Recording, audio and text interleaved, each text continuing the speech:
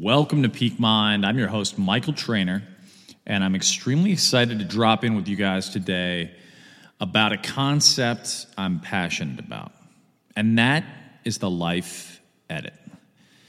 You know, as a culture, we are taught to think about the things that we can add into our life and how those things that we add bring us great joy. And while it can be the case that what we bring in can exponentially increase our joy, I want to encourage you to do the opposite.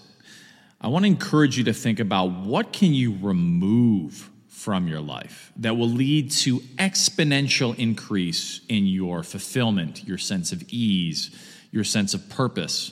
What are the things in which, if you took them out, if you set a boundary, if you walked away from, they would create an immense amount more space for you to pursue that which you are more passionate about? You know, I got off a call today with my editor for a book I've been working on now for a number of years, which I'll be very excited to release here in the not-so-distant future. And it really had me think about the notion and value of the edit. You know, Marie Kondo had a very famous book about the art of tidying up and how our space has such a profound impact on our psychology, which is absolutely true. I want you to think about not just your space physically, but your space as it relates to your relationships. There's a concept I have in the book about batteries and black holes, which I've talked about before on the show, but I want to bring back up because I think it's so important. You know, traditionally we had a notion of givers and takers, and people in our lives that either are givers and consistently give to us, and those that are takers and consistently take from us. And I think those distinctions are really helpful, but I think battery and black hole is even more comprehensive. And the reason why I say that is a giver can still be a black hole. And by that I mean some people give as a way to manipulate you, as a way to control you. And a taker could still actually be a battery. You know, there might be someone who, you know, who's consistently broke, but actually is and therefore, you know, they rely on you, but it brings you so much laughter, so much joy. They're harmless, and they really just add so much value to your life. And so I think the idea of a giver and taker are imperfect.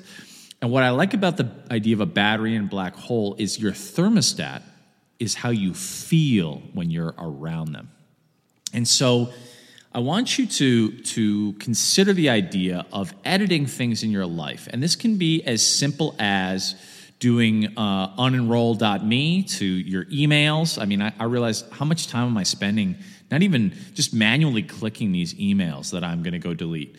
To the people you follow on Instagram, you know, maybe that are consuming your energy, or you're comparing your life to theirs in a way that's unhealthy.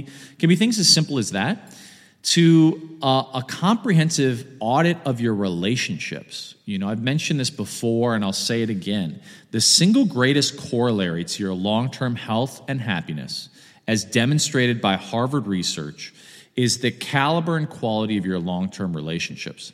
And therefore, who you surround yourself with has of the greatest leverage on how your life is experienced and how you feel, the degree to which you feel joy, contentment, the way in which you're nourished, the ways in which we're challenged, but in a healthy way. Who are the people that are willing to give us the uncomfortable feedback from a loving place to help us see our own blind spots so that we might be the best version of ourselves? These are the kinds of people we want in our life. These are the kinds of people that are worth their weight in gold. And so I really want you to think about all the ways in which you're spending your precious time and energy. And in the areas in which you know that you are committed to doing things that are strictly taking away from your life, things that feel bad, things that drain you of time and energy, wherein you can edit or remove those things, I want you to commit to doing so. I've started this process, and it has been liberating. It's like the spring cleaning, but beyond physical objects, although those can absolutely be a part of this process. It's getting into all the ways in which we waste our precious time and life force, and getting into everything from the things that we're consuming, the content we're consuming, the social media, the emails, all the inputs, and really reducing the inputs and creating a greater boundary or ring fence around your time and your energy. And from that place, being more conscious and mindful around what you're willing to come into your space. What energies are you willing to invite in? What people are you willing to welcome in? And from that place, making a clear and conscious decision around what you're committed to. Because once you have a clear sense of your values and your vision and what you're committed to, you can make extremely powerful decisions around what is in alignment with that commitment and what is not, and who is not in alignment with that commitment. And so I just wanted to kick this process off for you. It's a process I'm undergoing. If I can be supportive in any way, hit me up at any time. I'm at Michael Trainer on all social platforms. And I look forward to hearing what you're removing from your life that is giving you the greatest amount of joy and fulfillment. Where are you recouping your time, your precious time and life force energy? And how is that giving you new breath, a new sense of purpose, a new sense of possibility? What are the ways in which that edit has dramatically enhanced the quality of your life? And what decisions are you making differently as a result of that new spaciousness? With that, I'm sending you guys so much love.